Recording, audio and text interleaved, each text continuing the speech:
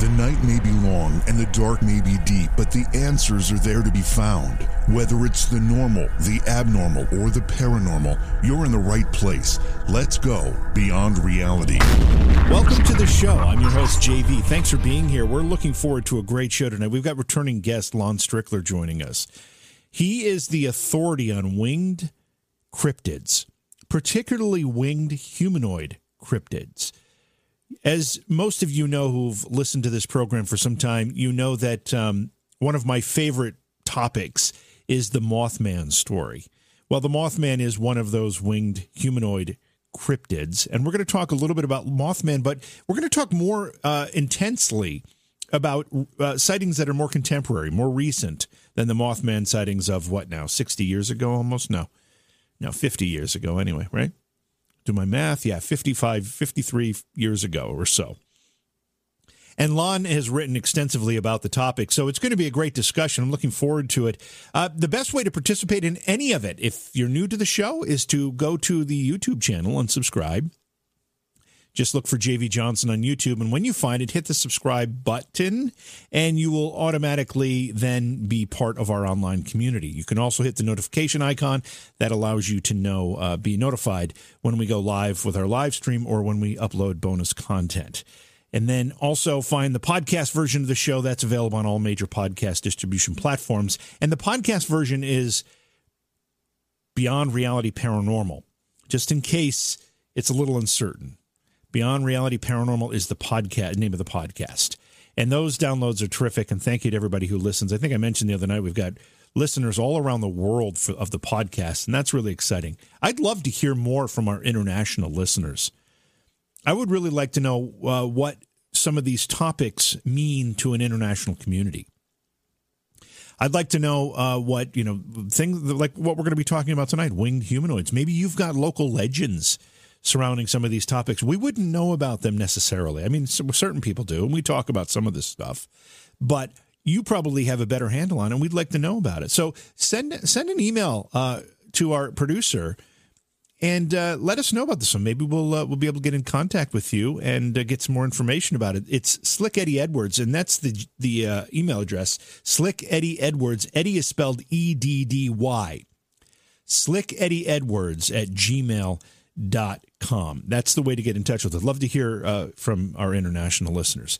Let's see. We've got a full night of discussion about winged cryptids tonight, so we're going to get right to it. I'm going to take a break. When we come back, we will start our discussion with Lon Strickler, returning guest tonight on Beyond Reality. Please support the program. Go to patreon.com/Johaw. That's JOHAW.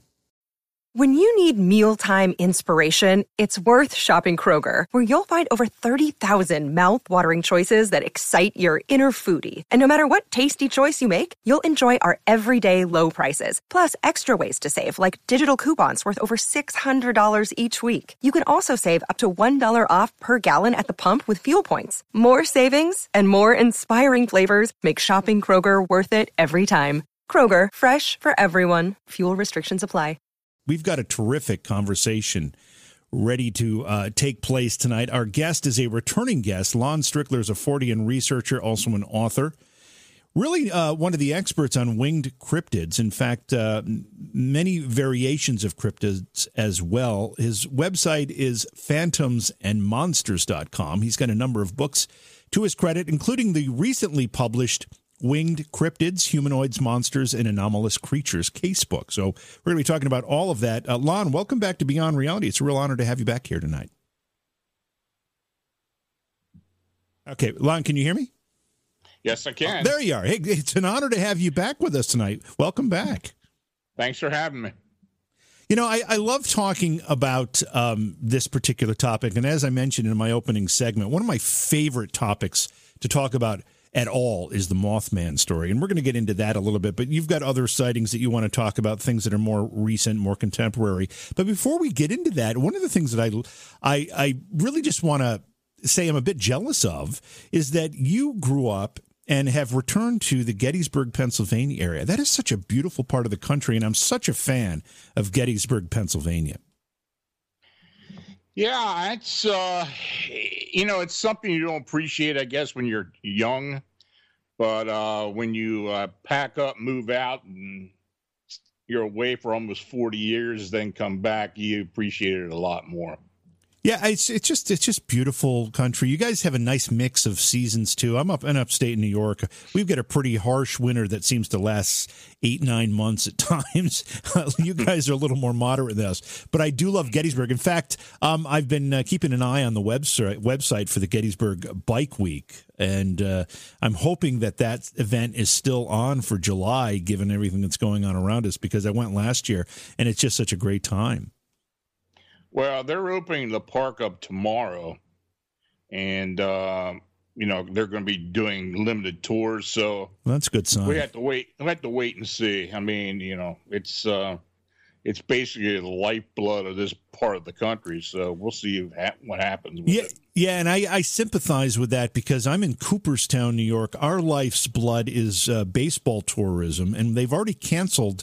It's called the Cooperstown Dreams Park, and it's a facility that hosts something like 96 youth teams a week, plus all of their families, and none of them will be coming this year. So we're looking at a very, very quiet summer in Cooperstown, New York, and it's going to hurt a lot of the businesses. But that's not what we're here to talk about. When did you start becoming interested in cryptids of any kind? Well, first of all, I was involved with, looking at spirits and hauntings and such. I did that for a long time. Even right after high school, I got into doing that back in the 70s. And, back then when you tell somebody you're a paranormal investigator, they look at you like you're kind of weird, but it's not like it is today. Right.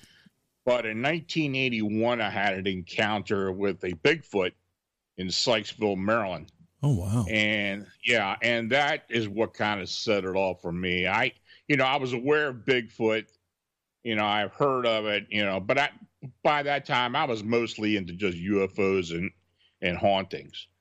So, when that occurred, I really jumped in head first with it and started doing my own personal investigations.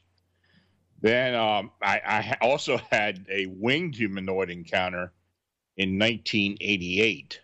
So, and that's in the book, described in the book. And that really got me into the Mothman phenomena and, winged humanoids. And ever since then, I've really been interested in it.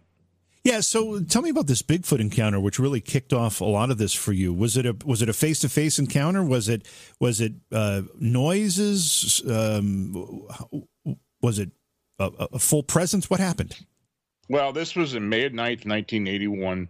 It was about 10 o'clock in the morning. I was on the south branch of the Patapsco River fly fishing, and I was standing in the river, and I noticed across the river in the weeds there was a dog moving in and out. I just didn't pay him any mind. So when I heard the dog yelp, then I looked over again. And when that happened, something large and hairy stood up in the weeds. Ooh. And when I looked at it, now I was maybe about, maybe 25 to 30 yards from it at this point. So when it stood up, I could just see it from maybe mid torso up because the weeds were so high and thick. But it moved to my left, walked out of the weeds, and was standing there looking at me. Mm. And it was definitely a male. It was about 7 foot, very broad-shouldered, had a lot of hair all over the body, but the face was what I described as Neanderthal looking. It looked more human than it did like an ape. And I guess we locked glances for between 5 and 10 seconds. And I had waders on, so I wasn't going anywhere. Yeah.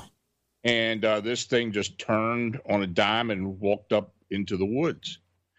And when that occurred, of course, I thought maybe this might have been a Bigfoot. I don't know what I thought it was at the time. My jaw was hanging in the water by then. And I got up, got out of the water, got into my car, and I drove into town, which was about less than a mile away from where I was.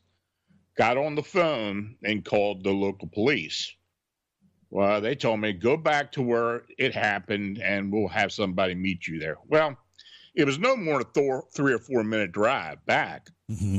And when I got back, they already had a barrier across the road, and there was a Maryland State police officer standing there. Wow. Yeah. And when I pulled up, I told him, I said, look, I'm the one that made a call. They told me, to come back here. Well, he said, you can't be here. You got to turn around and leave. And I kind of argued with him a bit, but I turned around and went back home. So, and I lived in Sykesville at the time. I lived right there. So I went ahead and went home, stayed at home about an hour. Then I got curious, so I decided to go on back. So I drove back. And, there were cars everywhere. This place was packed with people. When I finally parked and walked up to the barrier, there was a Howard County police officer standing there then. And I asked him what was going on. And he said, he kind of laughingly said somebody saw a Bigfoot. Well, I didn't tell him I was the one that made the report. So I just stood there and watched. And look, they had people going in and out everywhere. They had dogs with them. I'd say there were probably 5 or 6 of them in the area sniffing around. They had a big white tent set up on the opposite bank on the north side. And it was police officers and feds, because back then the feds used to drive those black Wagoneers, and they had 2 of those sitting there. So, and also heard didn't see a helicopter, but I heard it. But, this was very interesting, very shocking. All these people showed up at one time. I did find out later that there had been a report the same day in Marysville, which is about 3 miles downstream from where I was. And some woman had made a call in that she saw this thing. But why the authorities reacted the way they did, I really never have gotten an answer to that. Yeah, that's not a very common official or government response to a sighting report. What makes you think they responded that way? You must have some suspicions. Yeah, I do. That part of the country, the Baltimore, Washington metro area, there's a lot of government facilities that we really have no idea what's going on there. And along that Patapsco River, there are a number of places that seem to be facilities, but we're not quite sure what they are or what they were. Right. I don't know if this thing had possibly been something that has escaped or got away from them. But, their response was just drastic. And, it made a big uproar. But the thing is, after it happened, I had called the television stations in Baltimore, 3 of them at the time, about what was going on. They were really interested. They wanted to talk to me, but they wanted to get some insight. Well, I got back to them eventually about 4 days later, and none of them wanted to talk to me. And in fact, the local police department, Sykesville Police Department, had no record of my call and didn't even want to talk about it either. Though I did have a local police officer tell me years later that he was in on the search and he verified everything that happened. So it was hushed up, and but I still don't know what really happened. I'm not going to ask you how you knew it was definitely a male, but when you had this what you're thinking is right. When you had this eye-to-eye contact with this creature, did you feel threatened at all? No, I didn't feel threatened. I was just shocked more than anything else. And the weird thing was, it was making a kind of a ticking sound, which I found out later it was most likely gnashing its teeth. I've heard others give that description as well. And there was a slight odor, even though it was maybe 40, 50 feet away from me.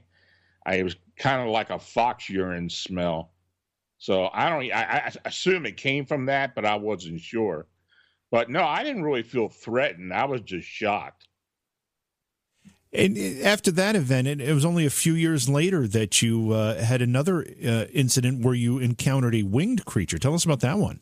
Yeah, that was kind of weird. In 1988, it was the fall of 1988, and I was still living in near Baltimore. I happened to run into a friend of mine, somebody I went to school with and was in Boy Scouts with together. And I ran into him in Baltimore, and we sat down, had lunch, and we were talking.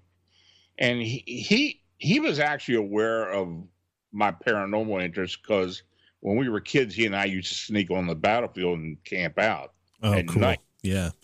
So he was aware of what was going on, and we experienced a few things together over those years. So anyway, he was telling me, he said, look, there's been some things going on at Camp Conewago. Some of the troops for the past couple of months have been experiencing some strange things, but in particular, they've been hearing these loud screeching sounds. And it scared a bunch of them out of the woods, and they packed up and left. And he said, a friend of mine and I are going to be going there next weekend and wanted to know if I wanted to tag along. I said, sure. So, of course, we met the next Friday at Camp Conewago. Now, this campsite is in Adams County, Pennsylvania, not far from where I live now. And, I was very familiar with the place. You spent a lot of time there as a kid. Well, anyway, we got, I met up with these guys, and we, hiked into the woods and set up camp, and we were all set up. I had 3 tents, had a fire going, I guess about 6 or 7 in the evening. So by that time, we decided to stick around and see if we, hear anything, see anything, or whatever. So it was an uneventful night. We, next morning when we all woke up, we were sitting around the fire, and his friend told me, and he said, did you hear something moving about in the campsite? And I did. I had heard footsteps, but I thought it was just one of those guys getting up to relieve themselves or whatever. And I didn't think much about it, but there was nothing disturbed in the campsite. So, we didn't give it a second thought. So anyway, we spent the whole day going in and out to the woods. We hiked a long way. In fact, we were going about 6 hours maybe. And when we got back to camp, we, got the fire going again, started making dinner. And we spent most of the evening sitting around talking about football, I think. And I guess it was getting late, and we heard this screeching sound about 11 o'clock that night. And at first, I thought it was maybe an animal or something. There's a lot of game around there. So, but, we were waiting for it to happen again. Well, a little bit later, it did. And this time it sounded like a child screaming. It was that distinct. And, really? We were kind of freaked by that. And so we decided then that we were going to stay up tonight, maybe see something, hear some more. So we did. So we were sitting around the fire talking, and I guess about a little before 1, it was a couple hours after the first time, I got up and started walking around and just stretched my legs. And I got this feeling like something was watching us. I didn't see anything, but I had this feeling. You sensed it, yeah. Yeah, and I went back to the fire. I told those guys, look, let's get up and go up the trail a bit. I just had a feeling maybe, something was hanging about. So we got our flashlights, got on the trail, and, we were not more than 50 foot away from the campsite. And we all noticed at the same time these 2 red eyes something was standing in the creek to our right. And at this time, the creek was really shallow. And there was enough moonlight that we could make out a dark figure standing in the creek. We estimated it was about 6 foot in height, but these real bright red eyes were looking our direction. And by the time we got the flashlights on this thing, it just suddenly swooshed, jettisoned up into the air quickly. And as it reached its apex, it let out a scream, and then screamed again and took off as we could hear it fading away. And that was the same sound you had heard previously? Could you connect it? Yeah, the exact same sound. And so we got back to the campsite. We're sitting around. we were all shook up.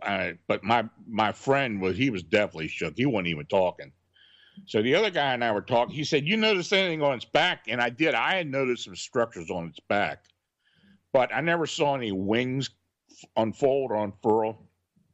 So, and if it, they were there, but I don't think it had anything to do with this thing being able to jettison it straight up in the air as quickly as it did. It was really bizarre. So eventually, those two left the area. They left the campsite. They wanted to sleep up in the administration building on the campground. I stuck around.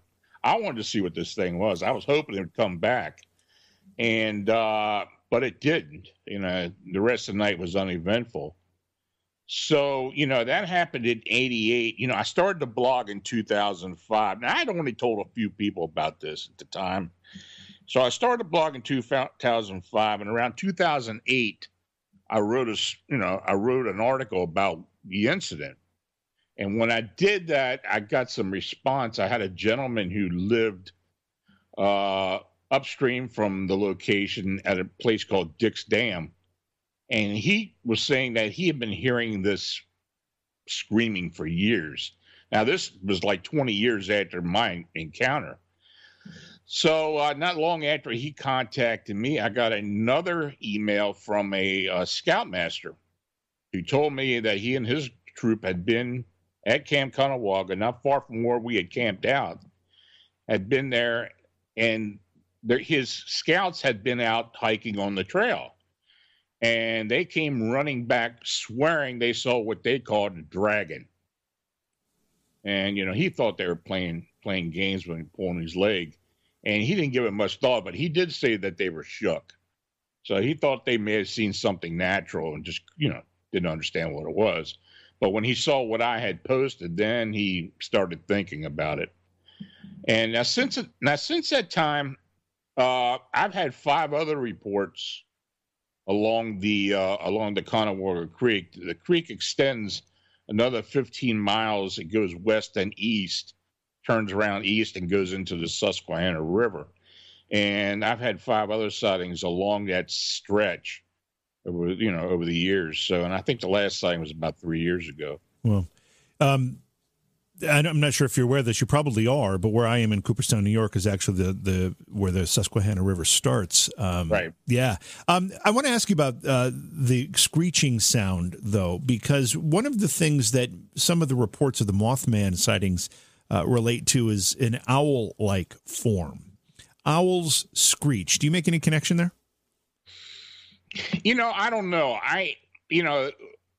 As far as what I've heard, from previous Mothman sightings and the screeching sounds, I've never really had that comparison. Though in Chicago, when these started, people started seeing these in 2017, there were mentions of screeching sounds, but none of them had mentioned anything about sounding like an owl, even though a couple of sightings, they just did describe this as looking like a large owl. Right.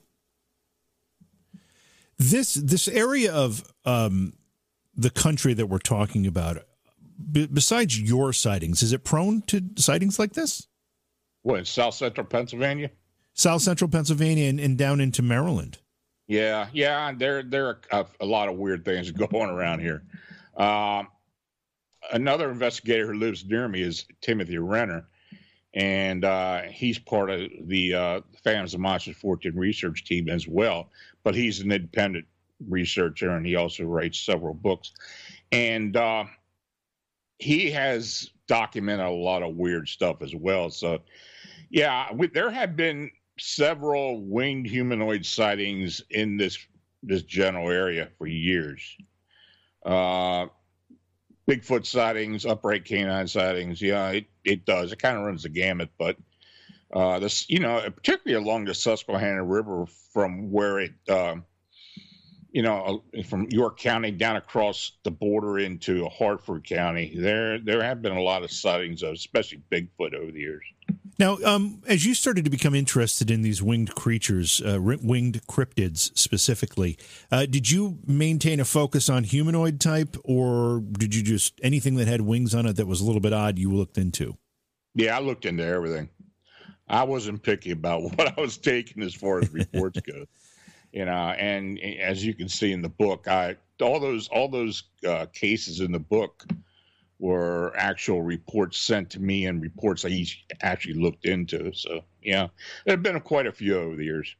Can you give me an idea of kind of the division of sightings? Is it mostly humanoid type winged creatures, or is it split 50-50, or how does it divide up? I would say more recently it's been more humanoid. And of course, that seems to be the thing going on now. I mean, these sightings and stuff kind of work in cycles.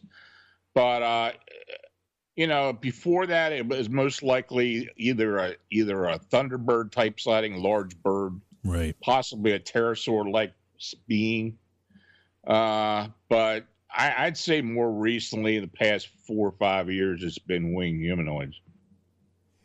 When you look back in the history of these types of sightings, how far back do these winged creatures appear in sighting reports, or even maybe some kind of mythology, and specifically the humanoid kind? No, it goes back a long way.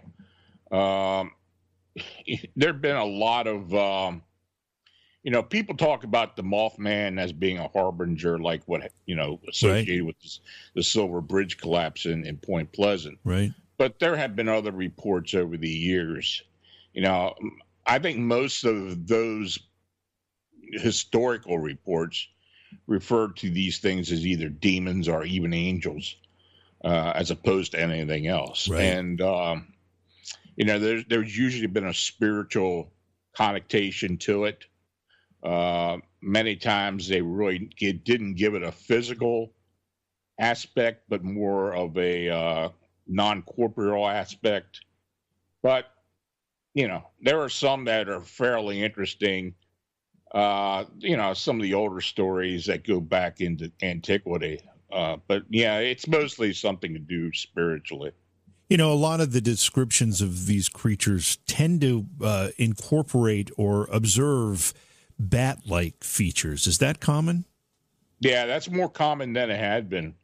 Yes, it is. And why that is kind of strange. When we started getting the reports out of Chicago, in fact, there had been 3 reports in Chicago in 2011, and the wing structure was somewhat different than what people have been describing recently. And some of the early reports in 2017 were either like insectoid or Mothman or moth-like wing structure. Mm-hmm. And then it kind of evolved into the owl wing structure. We had a few of those reports. But then beyond that, it was mostly the gargoyle bat wing structured wing. Do you think there's any significance to whether it's a bat-like wing or it is a moth-like wing or whatever it happens to be? Do you think, first of all, that people are interpreting them differently? It might be the same creatures, or do you think these are completely different creatures? Yeah, I think it could very well be the same thing. People interpret things much differently than others. I guess it's all perspective, but it is interesting when you get, and this is one thing about Chicago that interested me. Certain areas of the city where there'd be sightings because of the socioeconomic makeout of that area, in particular, like Little Mexico or Little Village. Mm-hmm. We had a lot of sightings there, mostly Hispanic population, and these witnesses were calling it a devil or some kind of a demon for the most part. Those were all the bat wing, type of sightings. We even got sketches of these things. Then, others in other parts of the city really didn't know what they were looking at. Very few of them called it demons. the one description that did kind of stick out for most sightings, and not only in Chicago, is this connection with what the Jeepers Creepers creature looked like. Oh, yeah. From the movie. Mm-hmm. And I've had many, even there are other researchers have had many connections with that type of being. So, I don't know if it was the same being. I do believe at the time in 2017, we were talking about at least 3 different beings, 3 different creatures that were showing up in different areas. So, because there did seem to be a few differences, but nothing very major. What's your interpretation, before we get too much further here? I want to know what your opinion is as to the origin of these creatures. First of all, do you think they're flesh and blood? And if they are or aren't, do you think they're somehow supernatural? I think they are flesh and blood. I think they're supernatural. Now, when I say supernatural, I mean that in a way that I don't think they're indigenous, but they're able to come into our earth plane, our reality from another one. Now, how they do that, I don't know. That's the enigma. And of course, when you've had witnesses who state to you that they have seen these things literally disappear like it went through an invisible doorway, then you got to kind of really think it out that, maybe there is something very supernatural about this phenomena. You brought up the word evil. I know other people have brought up the word evil, demonic. Yeah. Do you associate any of those words with these things from your perspective? Nothing that I have seen so far even suggests that they're evil. Why they're here, that we don't know. Are they a summoned being? Are they like a sentinel of some type? Or are they just curious? I don't know. But they, I don't believe that they're evil at all. Some suggest that the Mothman was trying to warn people of the impending collapse of the Silver Bridge. Others blame the Mothman for the collapse of the Silver Bridge. Let's go with the blame crowd for a second. If the Mothman was truly responsible for that disaster, then you could maybe put some evil in there. Yeah, if I believed that was what happened, yeah, but I don't think that's what happened. I don't buy into the Harbinger theory, Portent of Doom theory.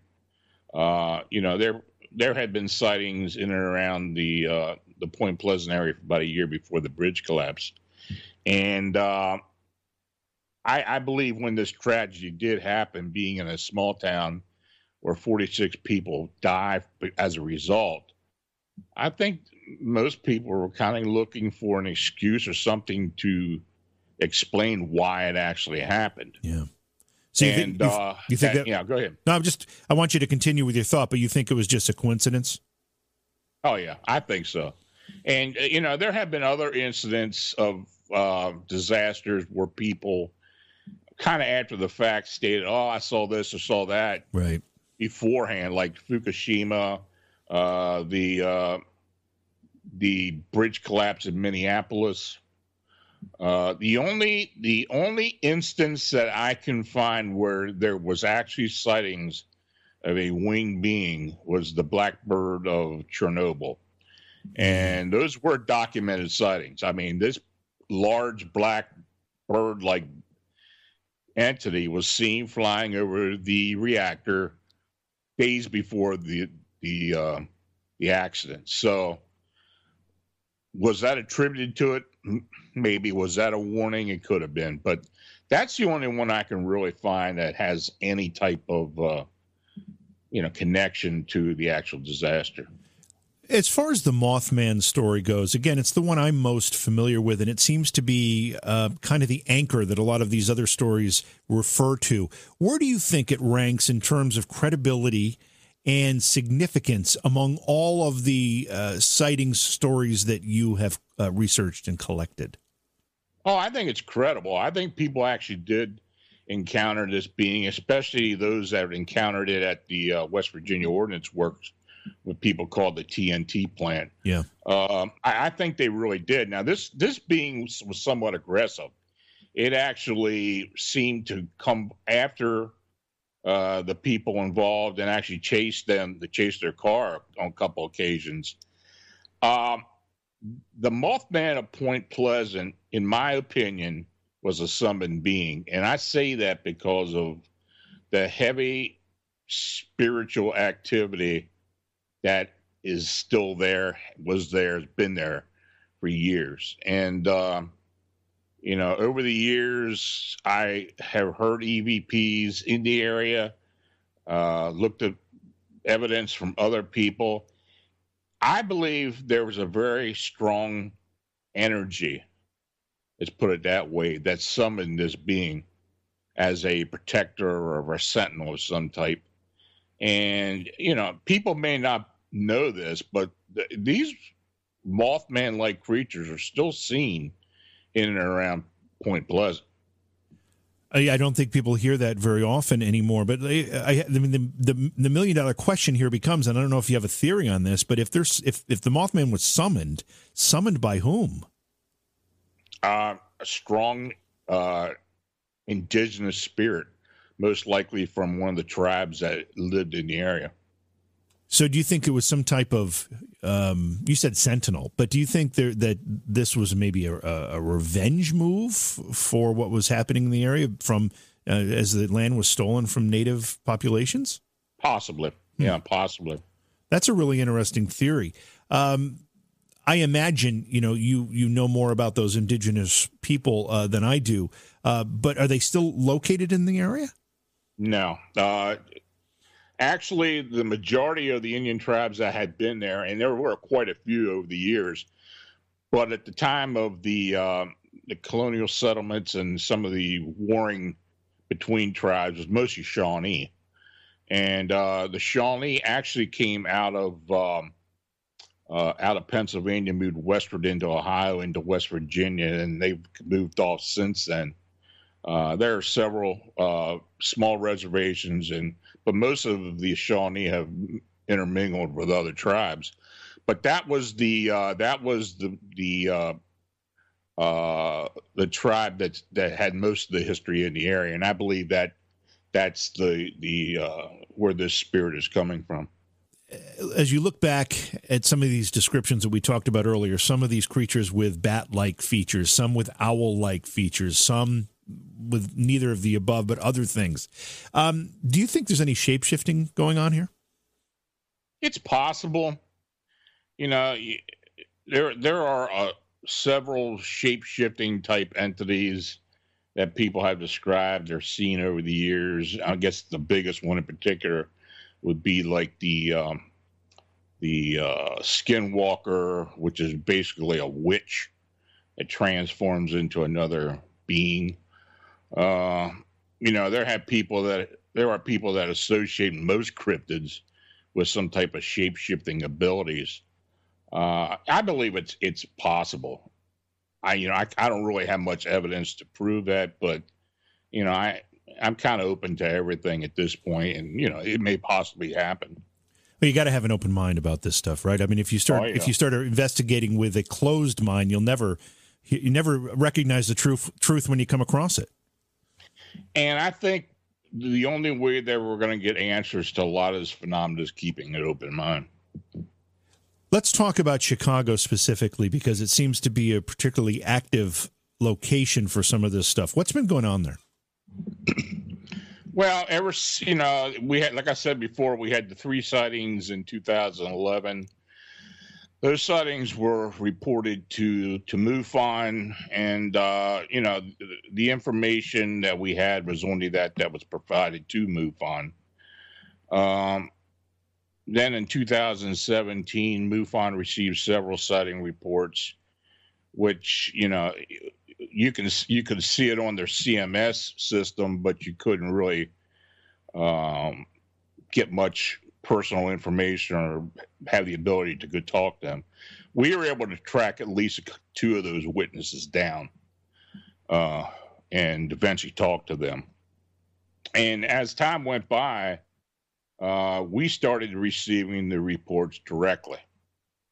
We made it known that, we were taking reports, and, we got the bulk of the reports from what I can see, because quite frankly, I had, after over 100 sighting reports that we believe are credible, I don't really see a whole lot being reported by anybody else. So, when you get that many reports, you got to wonder how many people aren't actually reporting it.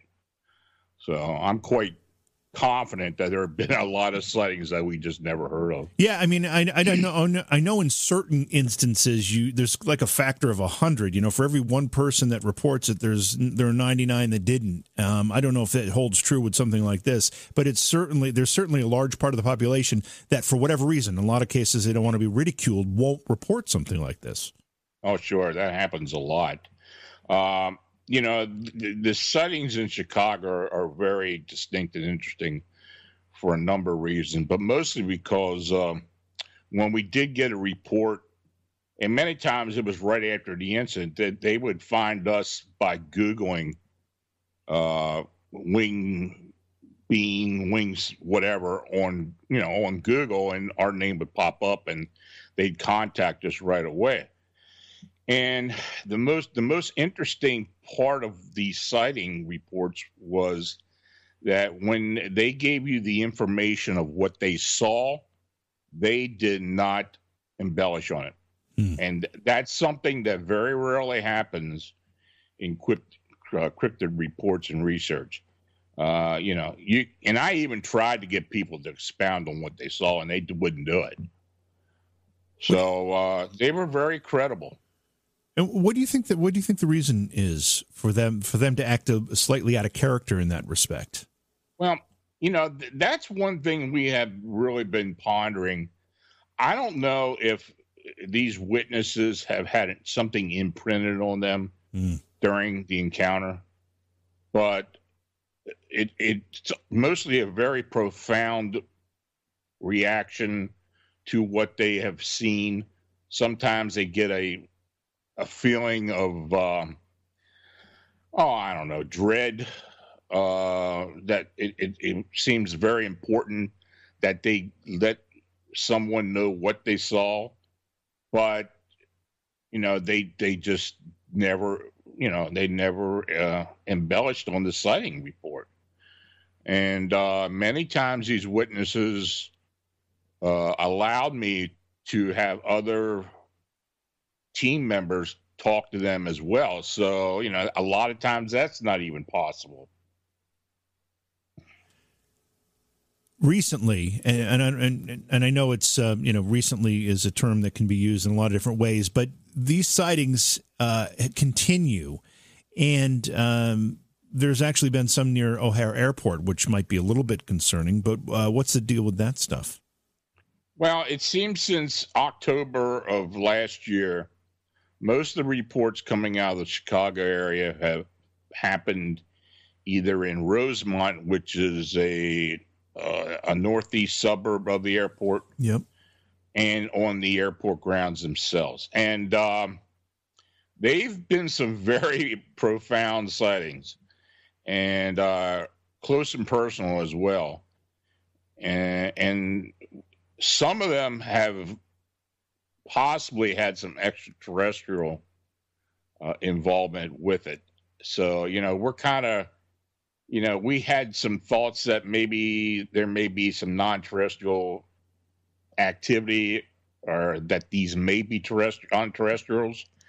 But after the one sighting in particular, where the woman said that she saw this winged being with a gray alien and two other female humanoids, it kind of got us thinking a bit about it. So there have been a few things that have kind of got us thinking in some other directions.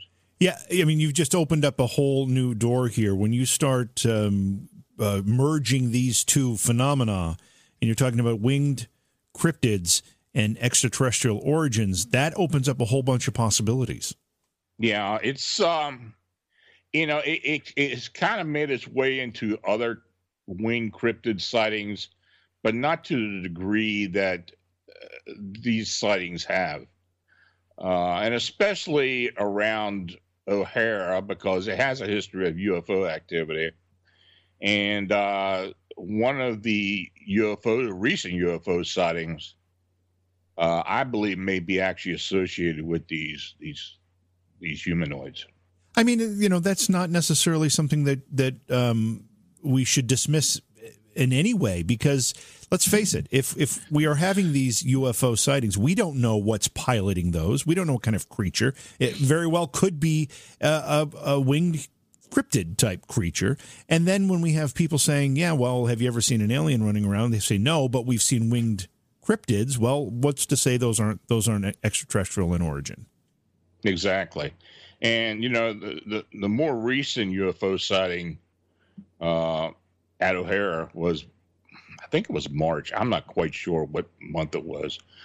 But this gentleman who had who was working a cargo worker, and he was out on a smoke break. Now, this was on the western side of O'Hara, but this cargo area was near, and many people don't know this, there's a small cemetery in O'Hara. It's called Rest Haven Cemetery. It's a very small cemetery. But this cargo area was near this cemetery, and he was outside having a smoke, and he noticed this very bright oval UFO suddenly appear above the cemetery. And as he watched this thing, some humanoid of some origin literally ascended up into the UFO. And of course, we asked him, well, did this thing have wings? And he couldn't tell if it did or not. Mm. But he said it was definitely humanoid. And, he was out in the middle of the cemetery in O'Hara at 1:00 in the morning, being abducted. And that just doesn't make a whole lot of sense. So I really believe that this has some type of connection with what people are seeing. And as far as winged humanoid sightings on the airport grounds itself, there have been reports, incredible reports, because one of them came from a TSA security guy, and the other came from a security officer for one of the cargo companies. And they've seen these things. And, they're shocked by what they're seeing, but they're very credible witnesses. The O'Hara management has tried to downplay this whole scenario from the very beginning. They keep telling people that they must have seen a large owl. I've had people that have been told this who work at O'Hara. They're telling their employees and TSA people and everything not to mention it. But we're lucky. We've been lucky enough to have a few people come forward and tell us what's being seen. I find it interesting that your initial encounter, the first time you had an encounter with a winged cryptid type creature, you said that it took off. It basically went straight up, and you couldn't explain that by a pair of wings flapping. And now we're talking about an extraterrestrial connection. I'm starting to see a pattern. Well, and when people do see in Chicago sightings, most of these sightings, these beings actually ascend the same way. It's just like they're a rocket jumping up, going into the air. They very rarely use their wings at all. So, when you talk supernatural, well, I believe that's supernatural. There's something there. Yeah, it is. And I have to pass on a question from our chat room as well. And I know you kind of touched on this. You mentioned the word anyway. What about the possibility that there's an angelic connection to this? I don't know. If you do read the book, there have been people that have described these winged cryptids as angels or large angels. But as far as what's going on in Chicago, I haven't really found any angelic entity type connection there. It's possible, since we really have no answers to what these things are, but I don't believe that's what it is. It seems a little odd for if they were angels in some form to present themselves that way, because even if they're not intending to be evil, if these creatures are benevolent, but they have a menacing look to them, and it seems like an odd way for an angel to present itself. Yeah, they don't show much benevolence, but then course, they're not malevolent either. So right. They just seem to be kind of curious, and why they're here, we don't know. We haven't been, another interesting thing, we haven't been receiving reports of attacks. I mean, something that's very aggressive. We had one report where it landed on the hood of a couple. It was kind of scratching the windshield trying to get in from what they determined. Ooh. But that's about as close as it gets. We haven't had reports of animals missing in the city, pets and such, that they've been, grabbing, feeding on, or whatever. None of that. I mean, these sightings are fleeting sightings. They happen and they're gone, and that's why we're not getting photographs. Some are at night, some are during the day, but they're just fleeting sightings. And by the time the witness, comes out of the fog of shock, they don't have time to grab for a phone and take a photograph. These things are gone. Yeah, that seems to be the case in a lot of this type of thing. It happens so quickly. There's just no time. Everybody says everybody's carrying a cell phone with a camera. Why can't they get a picture? There's just no time. And and that's you have to also account for that initial startled emotion that it takes you a second to gather yourself before you can even think about a camera. Exactly. I get complaints about that all the time, but if you really think about it, and it happens in other type of cryptid sightings, even Bigfoot, very rarely a close encounter is going to result in a photograph because of the shock value. Interesting. Why write the book?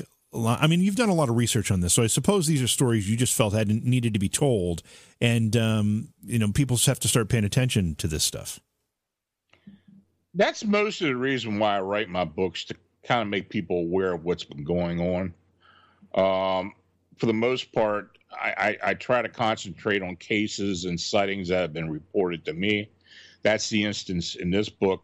These are all cases that I have been involved with or have had personally, or something, that I've worked with the eyewitnesses or talked to the eyewitnesses.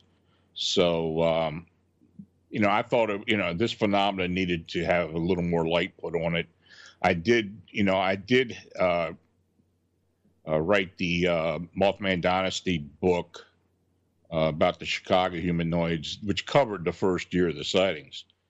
And, after writing an alien disclosure book with, cases I had worked on with people, I decided that the Winged Cryptid book was kind of a next step for the Mothman Dynasty book. So I covered the winged humanoid sightings in and around Chicago up until recent times, and then I put in other winged phenomena that I've been associated with.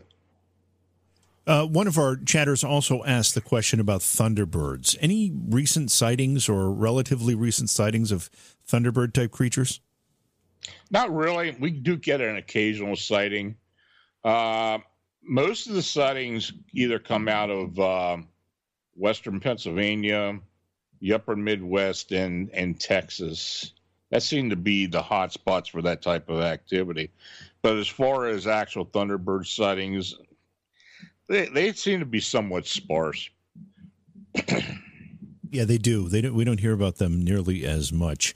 I know you've researched and written about other cryptid phenomena as well. And I want to go back to this concept of evil, because one of the cryptids, and you mentioned this particular one a couple times tonight already, is these bipedal canines, dogmen, if you will. Every time I hear someone who has had an experience with a dogman sighting, they always talk about a very deep sense of foreboding and menacing from these creatures. Have you heard the same thing? Yeah. We've been investigating this phenomena nationwide, but in particular here in Pennsylvania. And these entities, and I describe them as upright canines, because there's a lot of different types of sightings, and some people call them dogmen or dogman or right. something else. I just call them upright canines. most of what I describe as dogman is basically a quadruped, and that looks somewhat different. It has like a hyena look to it. Mm-hmm. We do get those up here, but moreover, the upright canines, the bipedal canines, these are huge creatures, and I'm talking anywhere from 8 to 10 foot in height. Very broad shoulder, thin torso, muscular arms and legs, very menacing. Yeah. And large wolf-like heads. They can be a bit aggressive, but the one aspect to them is that they hold their ground. It's not like a Bigfoot that'll run off. They will stand their ground. And I've had actual hunters that have been armed walk up on these creatures and just literally back away. Don't even think twice about taking a shot at it. And I don't know if it has something to do with some type of abilities that these upright canines have to kind of alleviate them from thinking they ought to take a shot at it. I think the mere presence of these things is enough to have someone back off. Do they travel in packs like wolves or coyotes or something would? These seem to be sedentary,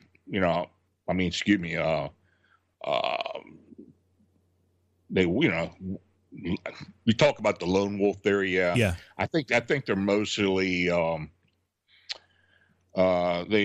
kind of singular for the most part. Very rarely you're here or more than one. I recently had a report down in Louisiana of two. There was a specific part of Louisiana where there have been a couple of sightings recently. And one of those sightings involved two upright canines. But moreover, it doesn't happen. It's mostly one being at a time. And what about the idea that any of these could be some type of shape-shifting werewolf-type creature? Well, it's possible, I suppose. I'm not going to come right out and say, we got werewolves, but like I said before about the skinwalkers, and of course some of these sightings, these beings do seem to have like a supernatural aspect to them.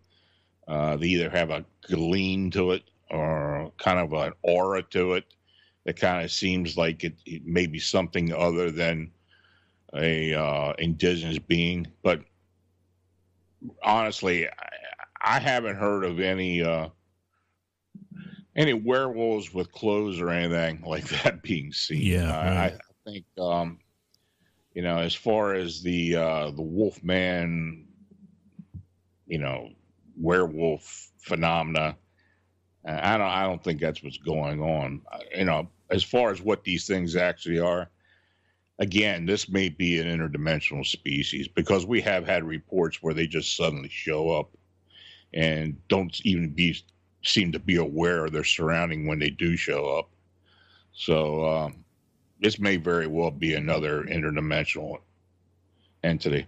We've talked about these winged cryptids. We've talked about canine-type cryptids. What other creatures have you been keeping, you and your team actually, been keeping an eye out for and taking reports on? Well, more recently, these pale humanoids, mostly tall, emaciated pale humanoid sightings that have been popping up all over the place in recent years.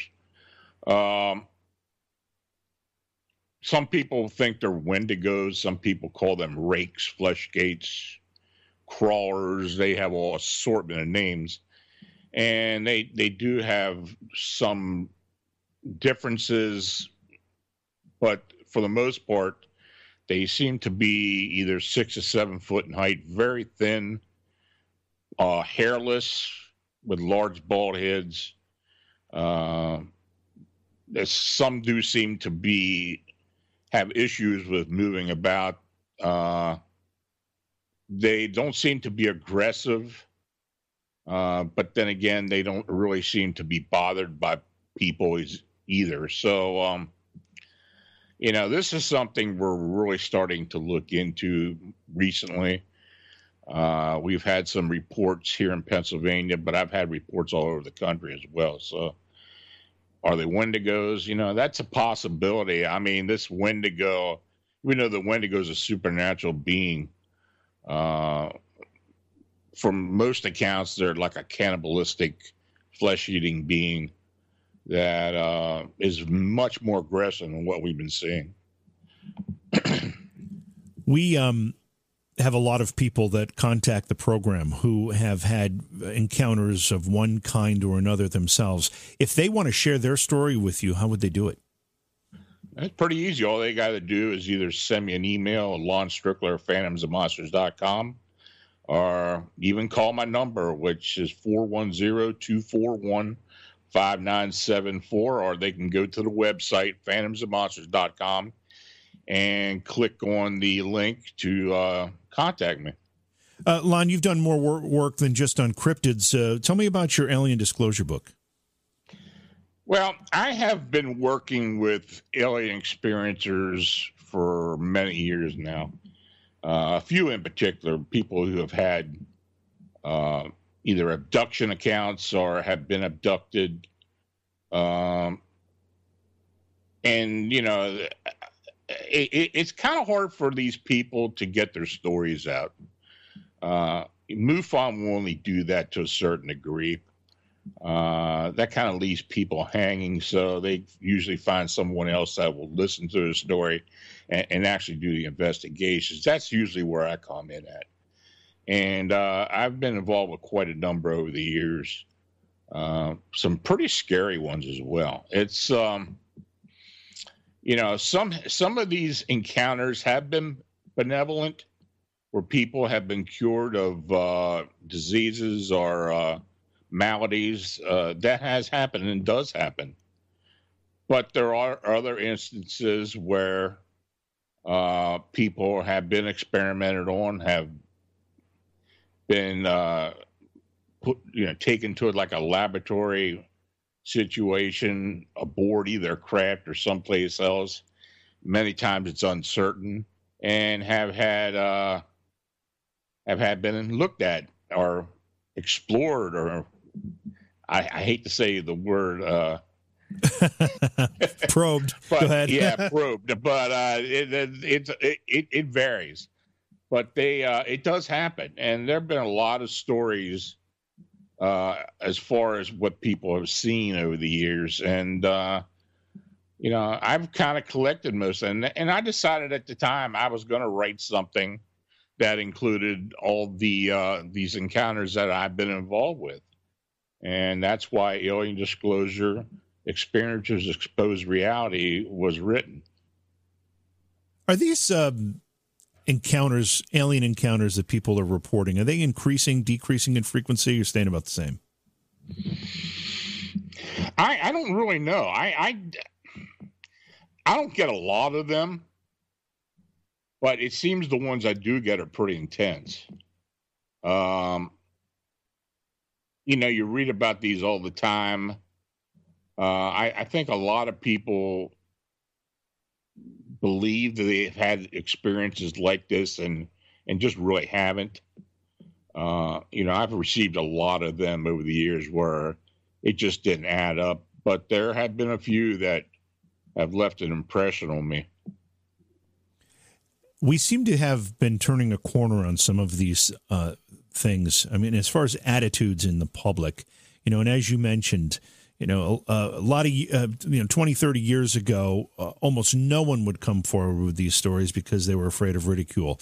I think that if there's any benefit to some of these reality programs on television is they're starting to make people realize that they're not alone and they can start talking about some of this stuff. Yeah, that's the overall impression. I'm not saying that the production quality of a lot of these shows is that great, but right. It kind of does allow people to think that, well, maybe I can come forward and tell my story. And I think the internet and these TV programs have done that. I know people are have held stories for decades. And because of the changing in attitude now, they have finally come forward. I get that a lot.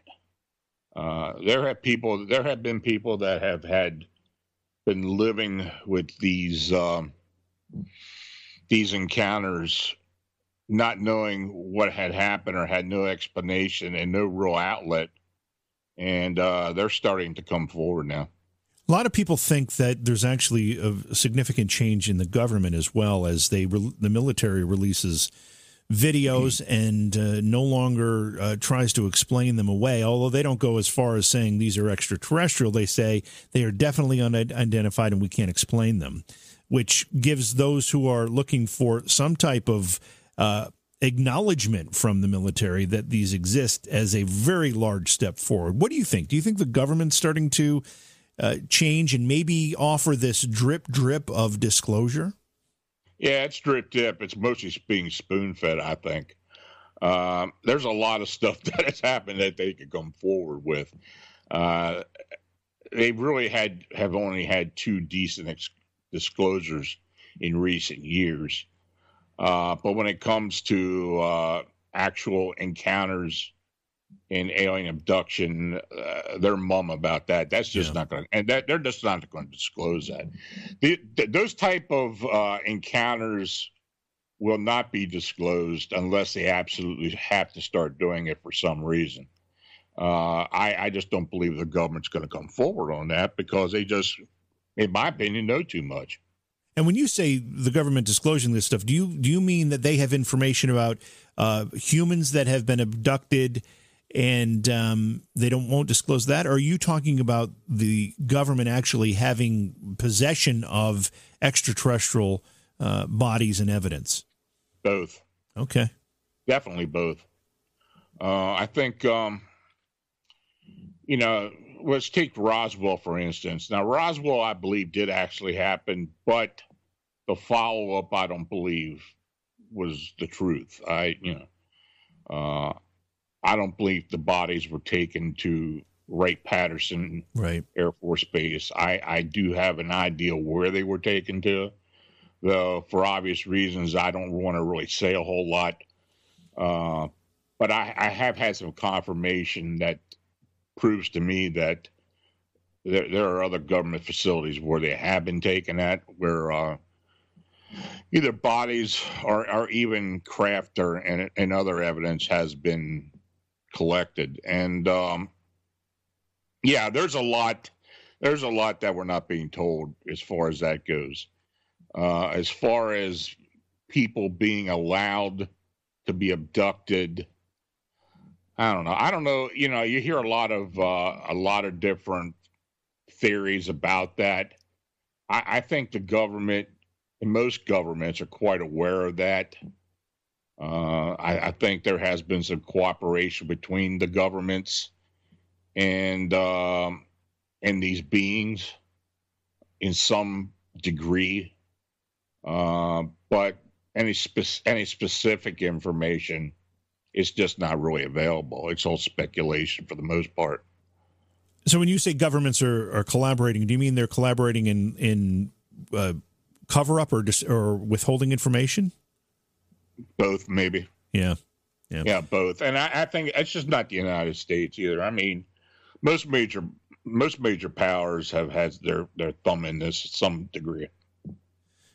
I'm always waiting for like a second or third world government to get some kind of knowledge and to not care that the first world nations don't want it released and actually release something. I don't know if that's possible. That's going to happen, but that may happen. That may actually happen at some point.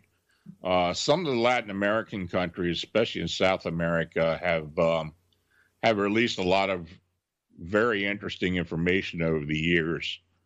But from people I have talked to in those areas, there have been pushback by especially NASA and the U.S. government. So, they may initially try to get the information out there, but it's usually shut up pretty quickly. Right.